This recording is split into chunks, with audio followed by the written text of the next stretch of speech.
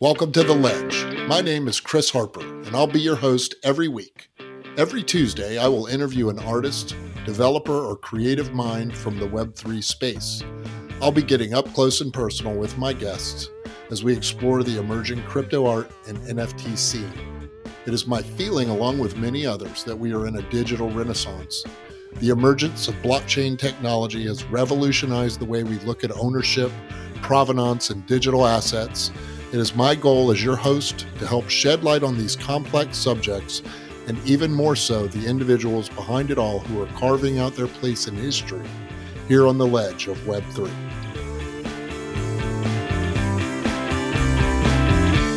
Thank you all for joining me on another episode of The Ledge. I'm here this morning with Kenny Schachter. Kenny is an artist, a writer, a podcaster, an art critic, and amongst a lot of other things that I've read about you online. How are you this morning, Kenny? Pretty good, thank you. And you? I'm doing quite well. Thank you for coming on and spending some time talking to me. I appreciate it. Will you just introduce yourself, like name, age, where you're from, where you live, anything about yourself you want to say? I'm old. I'm Kenny Schachter. I'm based now in New York. I was in UK for about 15 years and moved back 4 years ago. I've been in the art world I can go on for 2 hours just from that question. I've been in the art world for over 3 decades.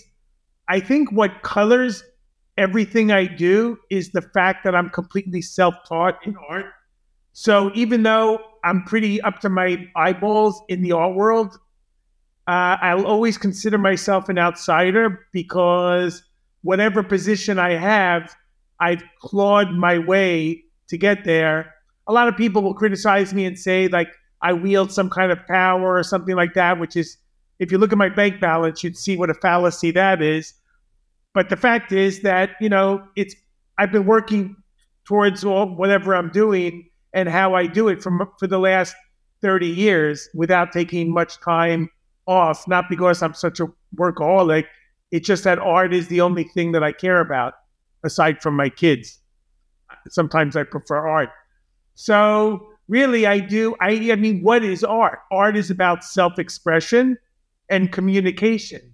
So within that rubric, that encapsulates everything I do, from making work to lecturing. I'm a professor at University of Zurich and a few other schools, and I'm always intermittently lecturing. And writing, lecturing, and making art is pretty much the crux of the most important aspects of what I do. How I make a living is another story, which I'm still trying to figure out. How old I am? Old, 61, going on 12. But I'm a late bloomer. I'm very immature. I'm a late bloomer. Art is also for me about curiosity. And I just love to learn. And then I love what makes me stand out in the art world is that, like, you call me up, I don't know you, you asked to speak, and I'm appreciative of you wanting to hear me. And I think it's very important, very unusual to just share information and, to share information and how to help people and give them insight on how to achieve the things they want to achieve. Well, that's a mouthful. That's a lot you just said. You asked me. I did it. I appreciate that, man. And there's a lot of things I can relate to. I'm 51, so I'm 10 years younger than you. And my wife likes to say I'm a 16-year-old trapped in a 51-year-old body. So I get that. Yeah, you've probably forgotten more about art than most people will ever know. From what I can see, your writings and critiques of artists and galleries and all kind of things. You seem like you have a lot of information. Where did you grow up, and what was your background? Like, where'd you come from? Well, part of the problem is that which defines who I am today, is that I'm from Long Island, which, even though it's only 17 miles from where I'm sitting literally now in New York City, it could be a gulf of a million miles, because I was brought up in the suburbs, very alienated, miserable childhood, and I was overweight and I had a speech impediment. I stuttered. And so I couldn't speak in public, to be frank. Wow. And I think that also accounts for the fact why I never shut up now. And I've done so much lecturing and podcast, etc. But I had no interest really because I was, verging on verge, catatonic. I didn't speak much. My mother passed away when I was 13. And my parents, I always hear these stories about, kids that were brought to galleries and museums and nurtured and affirmed by their parent. Well, I had nothing of the sort. My dad was not the kindest person, and he was absentee, and I had to fend for myself. So while I was holed up in my room, alienated, which was fine with me because I preferred it, I guess, which is the same now. I had this wall in my bedroom that was made out of cork, and I used to rip magazines and collage them on my wall, things that interested me in a manner in which, like, I just re-express the original configuration or recontextualize these images. And in a way, I'm doing the same exact thing now in my art, which is, we're so inundated with so much.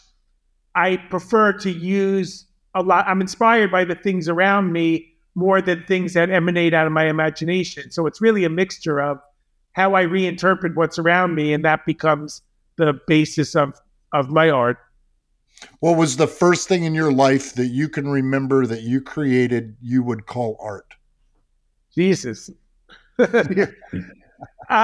Well, I study philosophy, and for me, that really is the underlying core of where my artistic efforts go from, without saying the word practice to avoid the pretentiousness of how that sounds. But for me, art was always a kind of expression of some ideational thought, some idea. And so I went to law school just because I had a undergraduate philosophy degree. In no way did I want to add to the pool of horrific lawyers that tend to make our lives more miserable than it already is. But I went there just to hide. I never went to school. I lied about being in night school. There was no night school. And I worked a series of full-time jobs, basically to find out what I didn't want to do with my life rather than what I did want to do. But after law school, I was procrastinating between jobs. I worked in the finance business. I wanted to do something creative and entrepreneurial, so I tried fashion. But as you could see, that was a bit of a disaster. I was like Willie Loman, lugging ginormous suitcases across the East Coast, fanning out neckwear to mom and pop men's shops selling ties. Anyway, and then when I went to Warhol's estate sale in spring of 1988, that was the first time in my life when I was between 26 and 27 that I witnessed or became aware of the fact that you could sell art. I never saw art until I was in university. Then I went to the East Wing of the National Gallery in Washington, D.C., designed by I.M. Pei, and saw contemporary art. And I guess it really kind of entered into my subconscious and remained dormant for some years. And when I went to Warhol's estate sale just to kill time, I was completely taken aback by the fact that not only were they selling his extraordinary collections, everything from cookie jars and watches and assorted crap, to his insane art collection, which he had mostly cultivated through trades with people like Twombly, Hockney, Rauschenberg, Johns, and all these amazing fine artists. And then Sotheby's was gearing up for its bi-yearly, at that time, spring art auction. And a lot of the art I had seen in the museum in DC was being hung on the walls for an impending sale. And that was absolutely revelatory. But anyway, after that, I immediately started to make art. And back to your question, which somehow I still remember, having quit drugs and alcohol about 4 years ago, I'm much capable of doing something like that, which is, I remember, like, again, just like I would use existing imagery and ideas. I went to a hardware store and bought a bunch of junk and then made some kind of a 3D collage out of these objects. And I would literally stick the art under my bed and just swirl it away under my bed. And then I started curating exhibitions, mainly like I teach to learn. I write to think harder about mundane things that I experience in the art world. And I curated shows as a way, because as an outsider who, by nature of the way I look and dress, I was barely literally allowed through the threshold of the door of exclusionary, hierarchical, hypocritical art galleries, which we can come back to because that really is the basis of all my writing to this day. But I curated shows to find a way to have my art seen amongst my peers. And I started curating shows and introduced the work of artists that had no gallery affiliation. I call them emerging artists. They could have been, 20 or 100, and many of them were between 20 and 60, 70.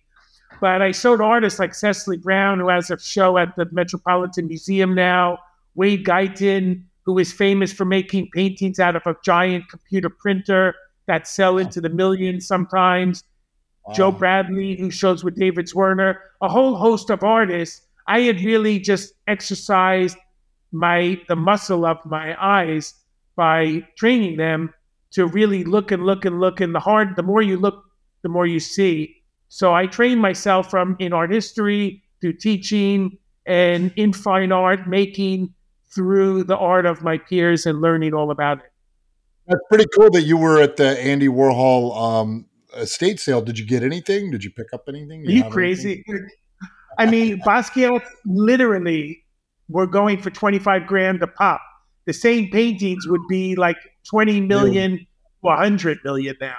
I literally, you can never pick up, if you go to Amazon or whatever, eBay, you could find the Warhol estate catalogs. It's 6 catalogs in a box, and I'm sure you can find it pretty cheap. It's one of the most elucidating, extraordinary documents of the time to page through.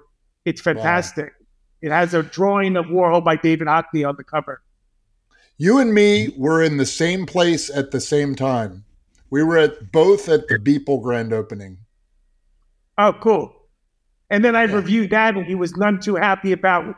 I mean, I had 2 videos in his exhibition, and then I wrote about it in the same way I write about anything. A little bit critical, but always with love and passion and humor, which sort of disarms people from my words. And that was pretty cool. Yeah, what'd you think? Well, I mean, there are parts I really like. It's like this kind of edifice, this monument to, self-wrought self-creation. I mean, I think some of the most important ingredients of a successful person in any field is doggedness, perseverance, and tenacity. And what I love about him as a creator is, with his everydays, he made these artworks for years and never sold any of them. He only sold his first artwork like 3 years ago. And I love not being daunted by the fact that no one sees what you see, and that doesn't get in the way of your pursuit of, your interest. So, I mean, to this day, I sold a bunch of NFTs. I had a decent run, relatively speaking, and then it came to a bit of a halt. And now I'm lucky to sell the same NFTs I was selling for like 20 grand for $200. But and I've had an art dealer that I picked up through the success of my NFT work telling me like my latest sculpture was bad art. But like none of that fuels me. None of that will ever dissuade me from pursuing like the things that I feel compelled to do. So I think back to your question, like I like the fact that people just carried on doing what he was doing in the face of no commercial remuneration for what he was doing. Yeah. What do you think about people who compare Andy Warhol and people? Well, I mean, it's hard. I don't really know how fruitful that is. Right. I think that these things are interesting on a certain level, but I think there's a continuum of art history, and you could relate various artists to the artists that came before them. Yeah. But in a million years, you could put me into people's studio and leave me there locked in for weeks, and Andy Warhol would not be the first thing that came to my mind. Fair enough. Okay, fair enough. I became aware of you quite a while ago when you had some things dropping on Nifty Gateway. I remember one thing that you produced, which I thought was kind of weird. It was like a brain cell flying out of your head or something, and you were like banging yourself on the head. What the hell is this? I just become aware of NFTs at the time, and I just didn't understand it. Now I do. I have now that I've done a little research on you, and I understand NFTs and this whole art scene a little better. It makes more sense to me. It's like a little performance art. I'm trying to remember what exactly I was thinking with that work. Did you have any art education? You said you were all self-taught. You didn't have any education. I mean, basically, in the beginning of my life, education was pain. I was left back in the first grade, which you have to be all but incapable of absorbing any information. Being left back in a grade where, abstract thinking is not even called into play. So right. I would just bring something. I had some kind of an attention issue, and I would literally bring something to occupy myself during the course of every school day. One little toy, one little object, and that would be what I would focus on. But so I really was. I mean, I had no interest until I went to university. For me, education was always like a form of punishment. I would perform poorly in school, and then I would literally get punished by my dad, who borders on, mean-spirited. And and other than that, like when I went to university, I stumbled into a philosophy course, and that was the first time in my life where there was an affirmative experience from reading, digesting, thinking, and reprocessing the information. How did you end up in the UK? I know you lived in the UK. My art education. I had zero. So I never took an art class in my entire life. When I went to law school, I was certain that practicing law was never going to be an interest or an option in my life. But it was a good place to hide from the marketplace, to give me more time to think. And if anything, I learned this kind of military training of diligence for the mind on how to focus. And in my writing and my teaching, I have 2 major lectures coming up in Zurich in June, which today's June 1st. So a little bit later in the month, anyway. So while I was in law school, I took a drawing class, and at one point, which I attended probably for the first 3 classes for new life drawings. And then I took a sculpture class again, which I went to for a few classes. But nice. The first art history class I ever took in my life, I was teaching, where I conned my way into a teaching job at the New School, drank a few Budweisers beforehand, and then regurgitated in my own inimitable way the 3 chapters that I had read prior to my lecture. What about computers? Did you have any computer exposure? That's a really cool question. Yeah. I mean, to this day, I think part of the lore or the rationale for having kids are as an intermediary between you and your devices. And they have such an innate facility to understand and work with computers. But for me, the way that art is always a reflection of our social, political, and economic times, by the same token, unintended, art should reflect technology on some level, because that shapes the times that we live in today more than ever before, than any single time in history.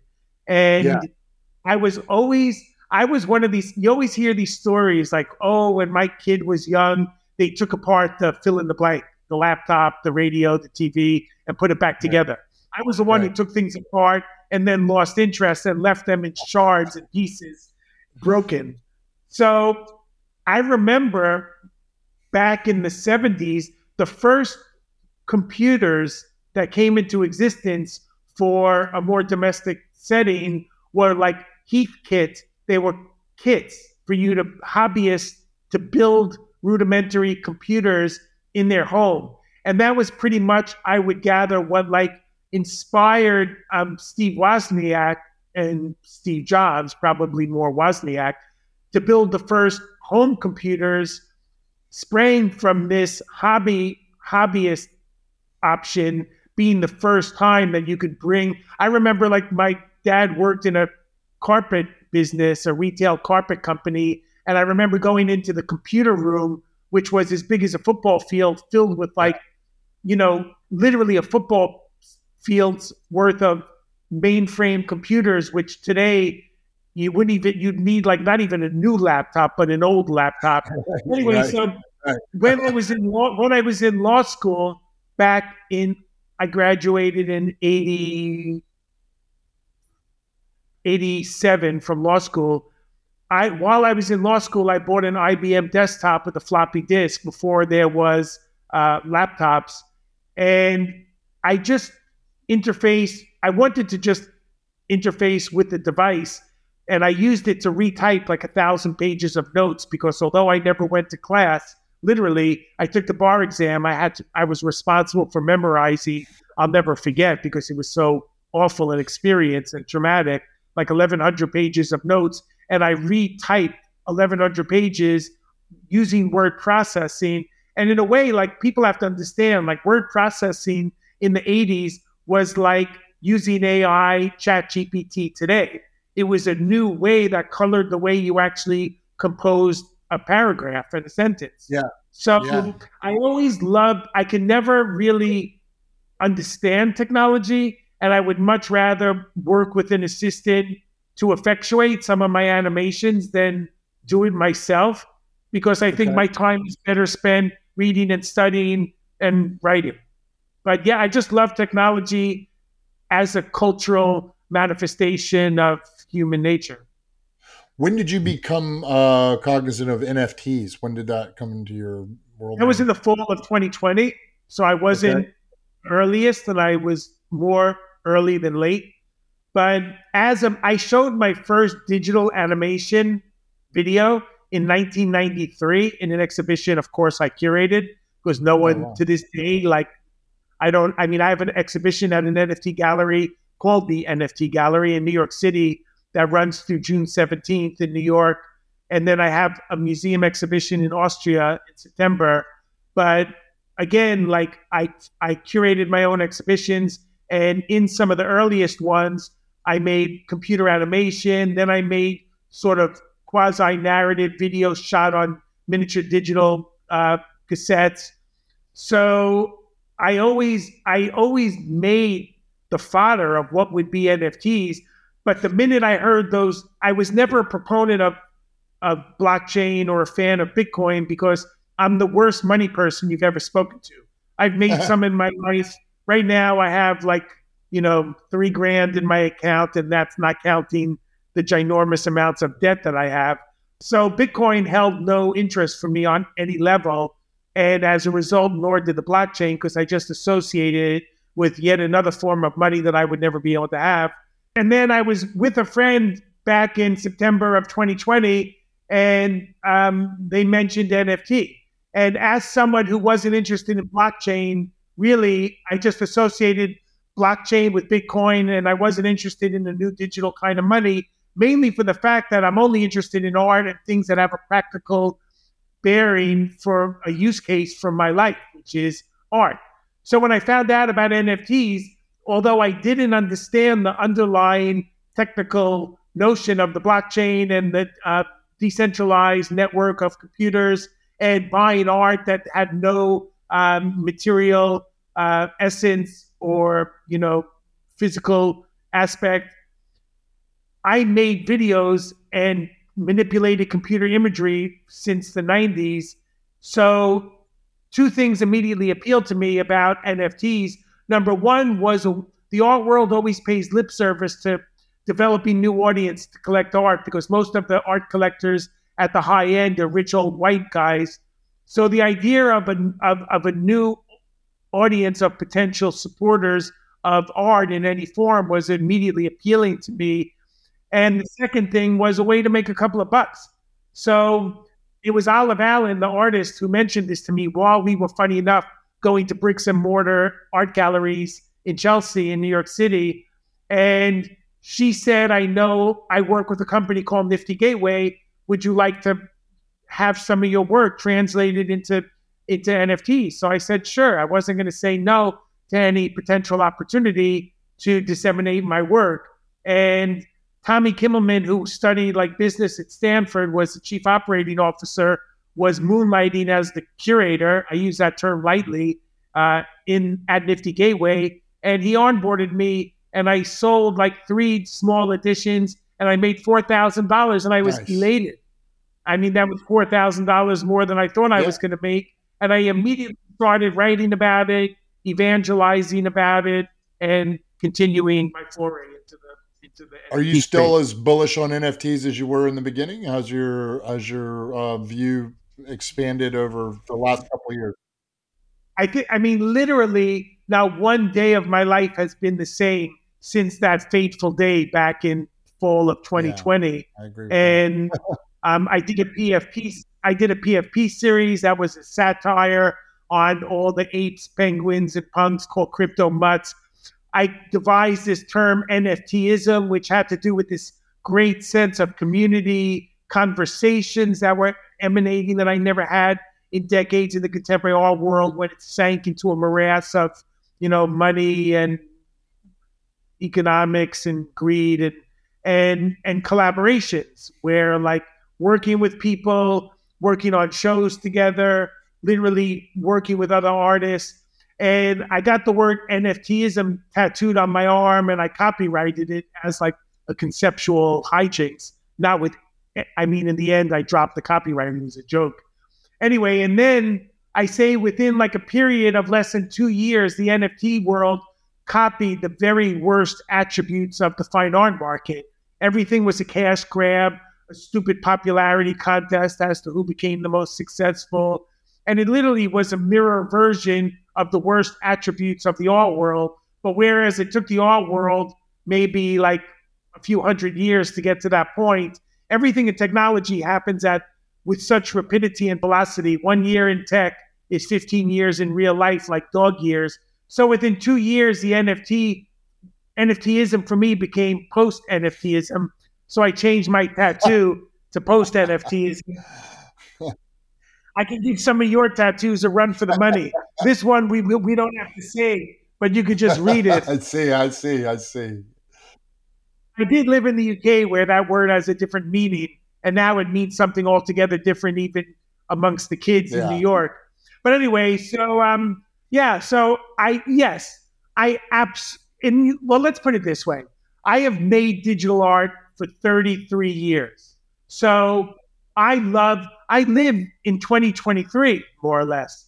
And during COVID, I clocked 16 hours and 7 minutes of screen time on my phone alone. And I made a painting of it.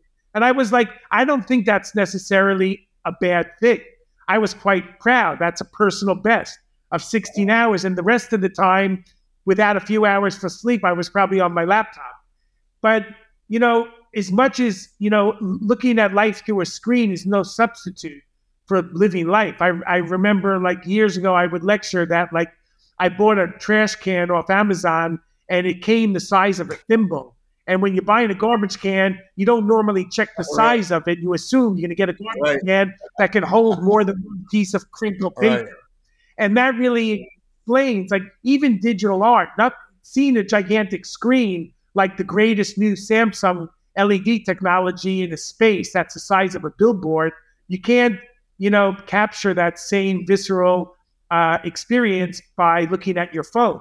So the fact is, yes, to answer your question, I'm very, very excited about I'm doing a project with Async, which is a dynamic, evolutionary NFT that changes over time with 20 collaborators, some wonderful people like Krista Kim. What's that called?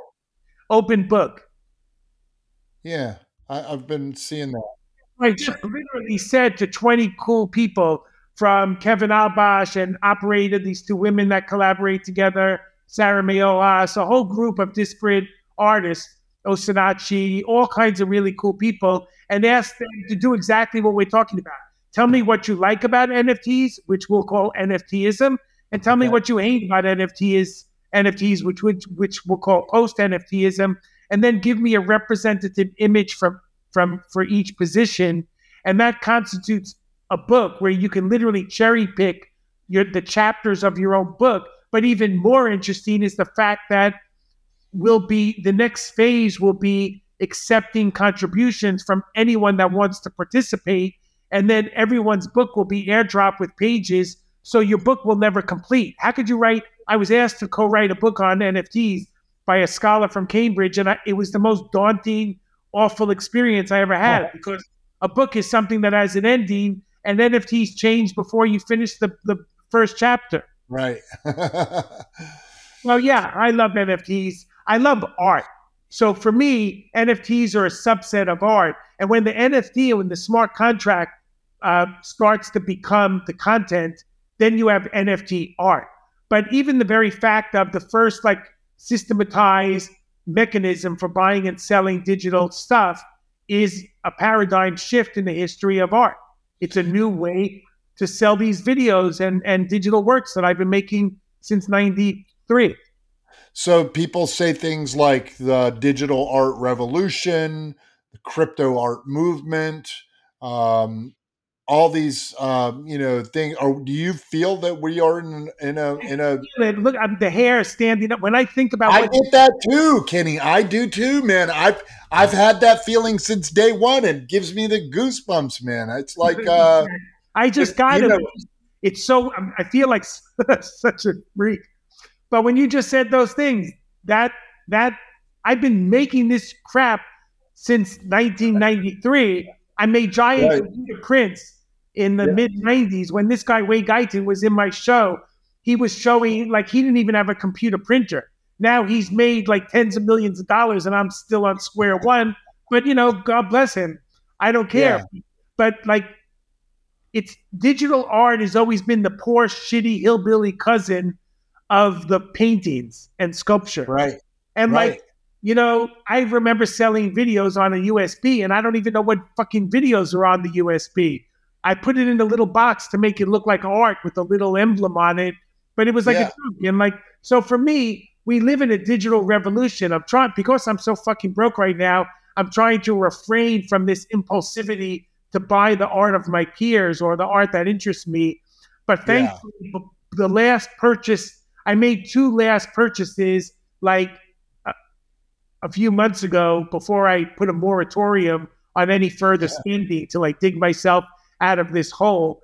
And it's funny enough, there were two little drawings by an artist called Travis Smalley, who, he's made some extraordinary NFTs, and he made these digital rugs, which are really well known in the NFT community.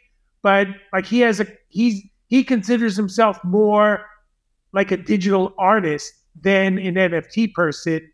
And I bought two amazing schematic. The drawings look like a schematic rendering of the inside of a computer chip. And then I bought two photographs from 1967 by Gottfried Jaeger, one of the pioneers of employing technology and wedding it with art. Herbert Franke,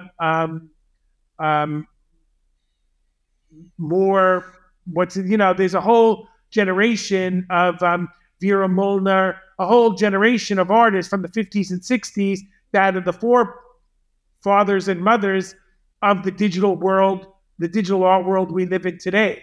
So to coexist with a 1953 computer-generated photographic work from Herbert Franke really puts my life into an amazing perspective of where we are today. And I think the reason I started teaching art was when I decided the day I went to Warhol's estate sale in April of '88, I had an epiphany, and I made a determination to live my art in the fine art sector. And the day I found out about NFTs, I did the same about crypto art. So for 2 years, I quit writing for ArtNet, except for half a dozen features on NFTs. I quit doing the thing that helped me attain whatever notoriety I have. To focus and relearn my life in relationship to understanding the blockchain and the history of crypto. Yeah, I was going to say you're a pretty prolific art critic from what I could see through your link through your socials. I was doing a little research on you. I mean, you've written a lot of articles, and some of them are pretty harshly critical of the art world.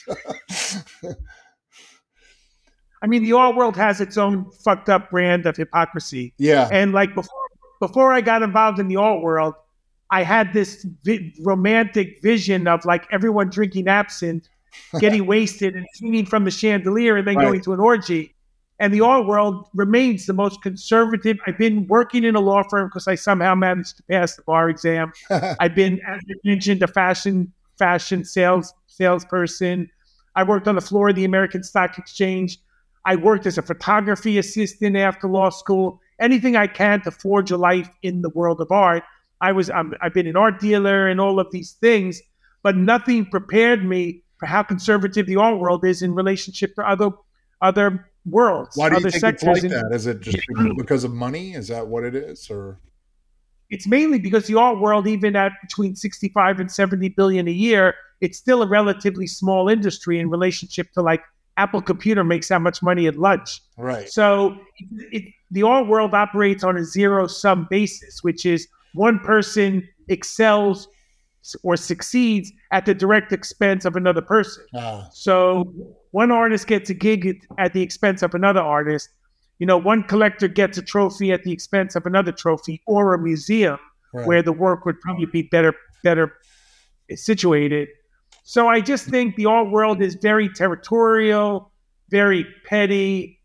I say in the art world, they stab you in the front. Then you have dinner with them because you can't afford to alienate anyone you could do a deal with. Right. And the art world is very snotty and hypocritical and exclusive because when you're spending tens of thousands or millions of dollars on something which looks like a drunk monkey could have done it, you have to create this context or this environment, this clinical, sterile, universal, monolithic gallery interior, which is the same on any continent on the planet, from Asia, Africa, anywhere in the world. Galleries look the same. They're all keep the same hours, basically. Most of them are closed on Sundays when everyone is actually free and have the time to visit galleries, but that's the day they're closed because they want to avoid the casual tire kicker. Right. And they're looking for the bucks. I got you.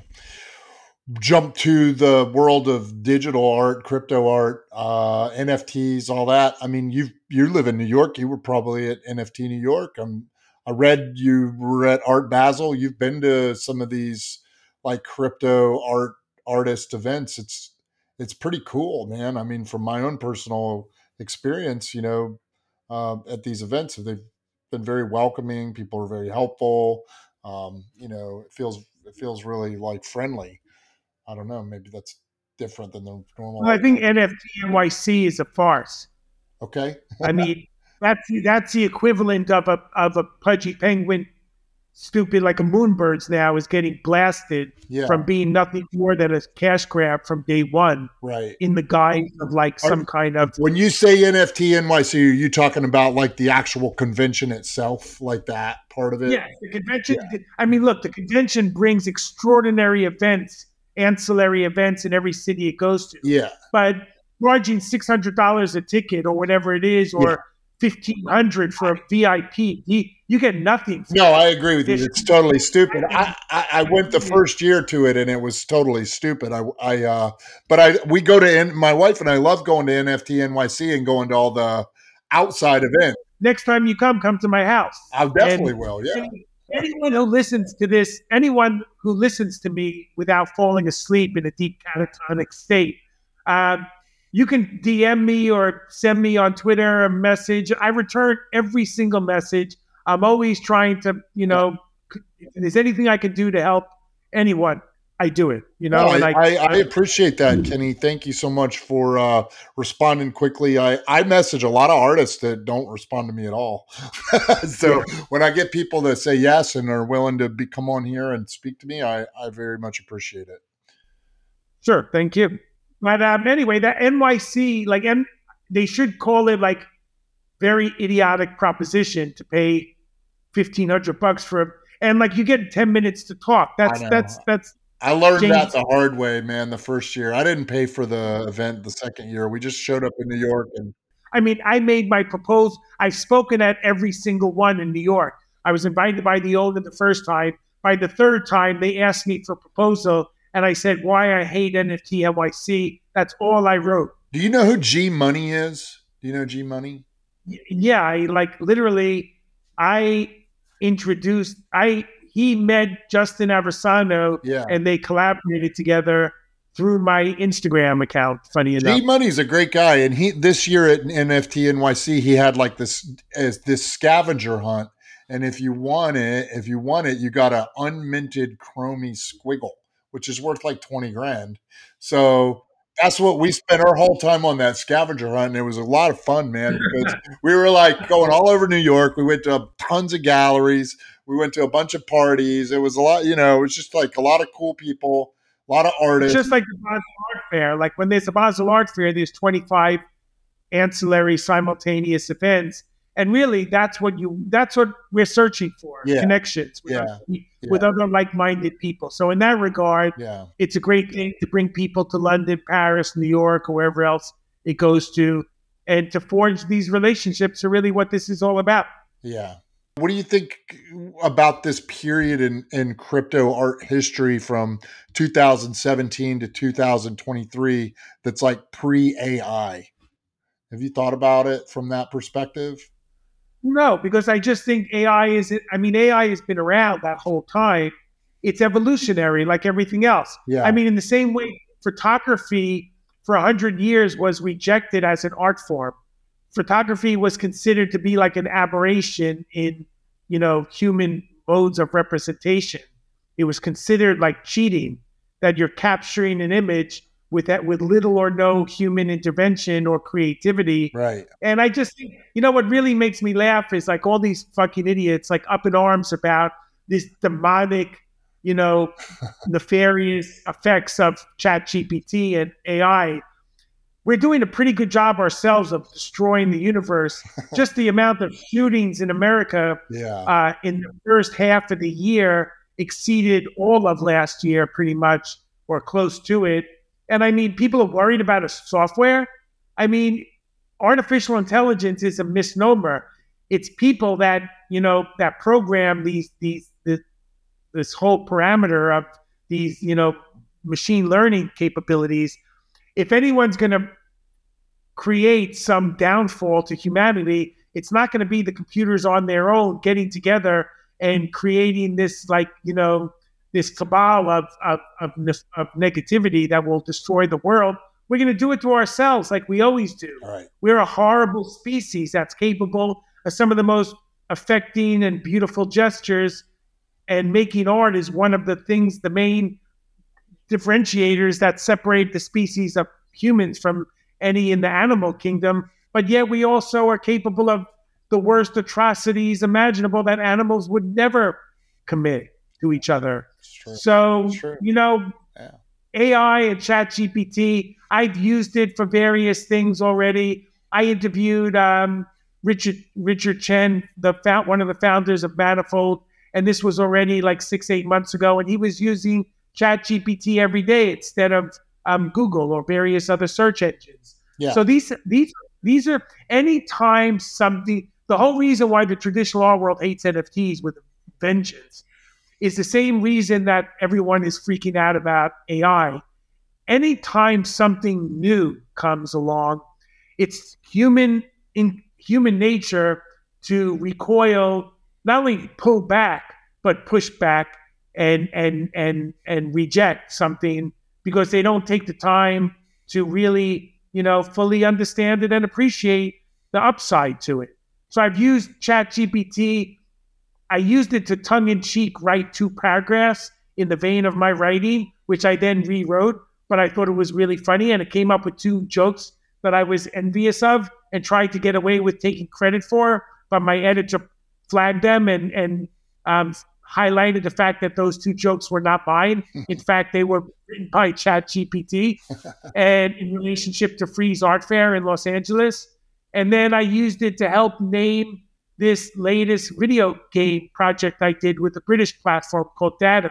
And that was called Pop Principle, which is like the principle of pop art mixture with, art as a popularity contest, and the way success affirms success in the art world and the NFT world. And one artist does a popular project, and then everyone wants to, ape on and cotton on to something that was already successful. I've been using ChatGPT to write rap battles between pop culture figures. That's cool. I did one yesterday. And why not? Elon Musk versus Beeple. Yeah. Yeah. Cool. It'll write a rap battle in like 2 seconds. It's really awesome, man. I would like to see that in real life. Yeah, I know, me too. I want to see it in real life. So the next iteration of that for me is to try to figure out how to do that in a deep fake AI video model. That's cool. Yeah. But I mean, look, if I was going to let ChatGPT write my entire article, that would be disingenuous. Yeah, of course. Unless I said. And also, I mean, first of all, these stupid softwares are so far out of date, they're incapable of really, rendering something as significant as they will be in a very short period of time when they're scraping data from last 5 minutes ago or a minute ago rather than 2 years ago. But again, you can use computers and technology to facilitate things. Sometimes the computers will do a better job than we could, but I still have a deep faith in humanity beyond ChatGPT. Yeah.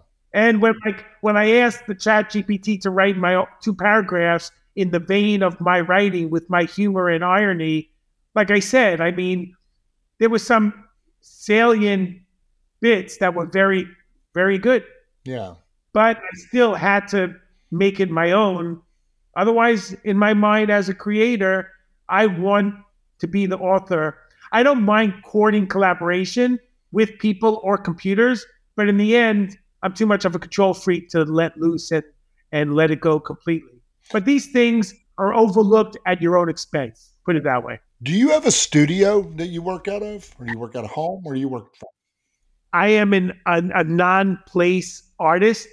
I could work on a sidewalk sitting on a fire extinguisher. Yeah. I mean, which I was doing yesterday. That's why I use that as an example. Is that room you just showed me? Is that in your home? This is my office. Nice. So I have a studio like in my living room. It's literally, when I say it's wallpapered with my art, I mean like there is wallpaper of my art, of my writing in my living room. Oh, that's awesome. So I'd love to see really, for me, the studio is my laptop. I could be anywhere, but I'm in a room in my house where I do the majority of my research and writing and thinking. What's this going on behind you here? You got like a big African spear tip behind you, and then a African. What is that thing there? I don't know what that is there. Yeah, it looks like that's a COVID test. No. To the left, it's like a spear or something. It's that wooden post. No, on the other side. I'm sorry. Oh, you. I don't know what those are. They look like some kind of thing. Somebody would hunt a rhinoceros. What I love about art. I mean, for me, technology and art, it's this notion that was like spearheaded by Duchamp. Anything could be art, and I think artists, by using their eyes in such an acute fashion, see things in a different vein. So you could look at the most mundane thing, which many people will take for granted, and you imbue it with all sorts of symbolism and meaning. Right. So these are 2 2x4s, and really, for me, it's a work about the painting itself. So there are some wigs that are glued onto a 2x4, painted. On the side of the 2x4 is a stripe of another kind of flesh paint. So that evokes a person. It has the color of flesh, different color on the side. And it's also a comment about what constitutes a painting. Yeah. And this is really relevant to what we're talking about. Yeah. And the other one has paper mache newspaper. Uh-huh. And then you can have photographs by Herbert Franke from 1953 and 1956. Wow. And this is an amazing, people think that artists make a lot of money. This is a piece by an amazing American conceptual artist called Vito Acconci. And in these photographs, he's crushing a cockroach into his pubic hair, even though he's most famous for creating a fake floor in a gallery and masturbating under the floor in a performance piece in a famous gallery in 1972 in New York City. And that was about trying to create art that couldn't be subsumed into the commercial system, art that was immaterial and art that couldn't be commodified. And this was in the early 70s. And these are issues that we're still contending with today. So the problem is that I say it, the only thing worse than being behind the time is to be too far ahead of the time, like he was, because the art world operates by consensus. Like he did a work about like branding and trademark. Let me just show you. So he's biting his arm and making a mark in his arm called trademark, which was like the pattern of his teeth, because everyone has a distinct dental footprint. So anyway, these are the types of things that I really like to. I mean, art colors my life. I live deeply amongst it, and I used to joke that like when I was working with a load of artists, curating them as well, I used to joke that they're sucking the air out of your mouth. They all think they're curing cancer. They're all so self-important, and they're just looking over your shoulder to see if there's anyone more important to talk to than you. Oh, man. And now they've done a lot of clinical studies, like at Harvard and various other institutions, that say artwork and coexisting with it can have an ameliorative, beneficial health effect, like reducing anxiety and depression and lowering blood pressure. So for me, art it's a way of life. And it gives meaning to my life. I love that, man. Is there any artists that are in the current art movement, the crypto art movement, that you feel we should be watching? Is there anybody that? Well, is there anybody like that stand out for you? Well, there's this Japanese woman called Spudniko. Okay, that's her computer name. But I mean, she's very young, maybe all of 30 right now. But when she was in her mid 20s, she was fast tracked to become this mega art star by getting exhibitions at Museum of Modern Art in New York, Pompidou, and getting a position at MIT. And that just wasn't enough for her. This kind of like, the way the art world just chews you up, looking for material for art fair after art fair to feed the market. Yeah. And she made this like avatar of a woman who was menstruating, which became well known. And then she created a for-profit company with a women's healthcare startup, which was for profit, but had very beneficial characteristics for a very ignored, underrepresented element of society in Japan. And she created this company, which is really part of this meta art project she's doing. So she's just a genius and has done some incredible work, done some NFTs and other things. And now she's making this company, which, as far as I'm concerned, it's like a giant performative artwork. And then there's people like Operator, these two women I mentioned before. Kevin Abash makes some really fascinating work. I mean, there's so many. Andreas Giessen is a generative artist whose work I love. Yeah. There's so many. What's your thoughts on generative art? I mean, I think that there's masterworks and brilliant practitioners in every facet of the art world, both digital and analog. Yeah. And I mean, if you make, again, like I just look at the end result, and if it's art, I love it. So I think there's brilliant and profound generative artists, like I just mentioned, Andreas Giessen. He's an accessible artist, shows on like object.com with Tezos. makes digital works, incorporating his digital sculpture, and they're extraordinary. So I don't look at him and say he's a code artist, he's a generative artist. I just see amazing work. Artists are very opportunistic and grabbing whatever's at hand to make something compelling as it relates to what came before it, and how it will look 5 years from now is also one of the variables that need to be considered when you're analyzing art. Kenny, I've really enjoyed talking to you today, man. Thanks so much for coming on and telling me, sharing all your knowledge about the art world. Let me ask you a couple things before I let you go. One thing I wanted to ask you, is there anything that you're working on currently? Well, I'm working on this project I mentioned, Open Book, which will drop sometime in the next couple of weeks with Async, which is it's not a sexy project. I'm incapable of making like overtly commercial things that have wide appeal to a mass audience. It's just not in my nature. I have this project Open Book with Async, which will be these contributions from 20 amazing people, including the art critic Jerry Saltz and the curator Hans-Ulrich Obrist, and then like Krista Kim and Sarah Meohas and all these amazing Ann Spalter, Claudia Hart, all these amazing artists are just really influential and interesting artists in the crypto space. And that, what I like is because that encapsulates everything I've stated, which is fostering conversations, collaborations, and communities. So, and then I'm working on my first ever museum exhibition in Linz in Austria at the Francesco Carolinum, which did probably one of the very first museum exhibitions of NFTs back a few years ago, called Proof of Art.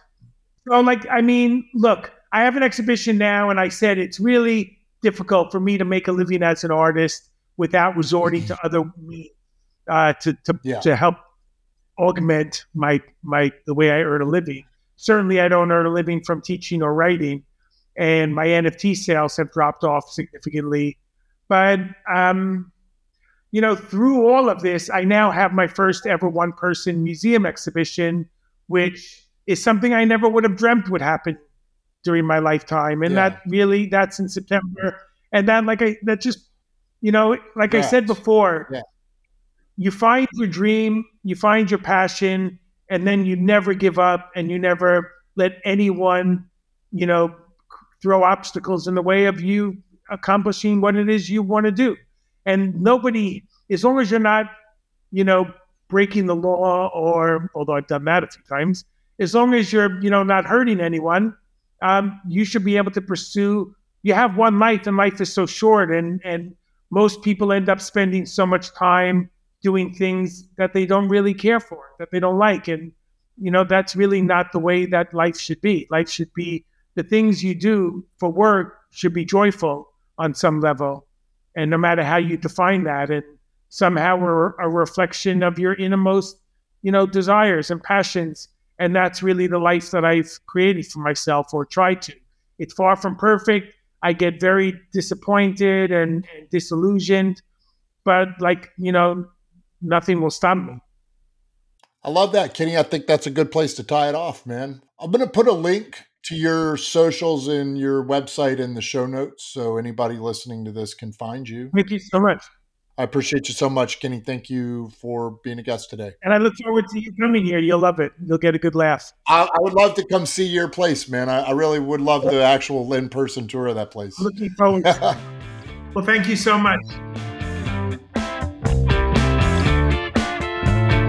Thanks for listening to another episode of The Ledge. Thank you, Kenny, for being a guest this week. It was a very interesting conversation. If you want to know more about Kenny, I'm going to drop a link to all his socials in the show notes below. If you like this show, please listen and rate and review me in the podcast platform of your choice. 5 stars and a little review goes a long way to helping me be more visible on podcast platforms. Thank you all for listening. I'll see you again next week.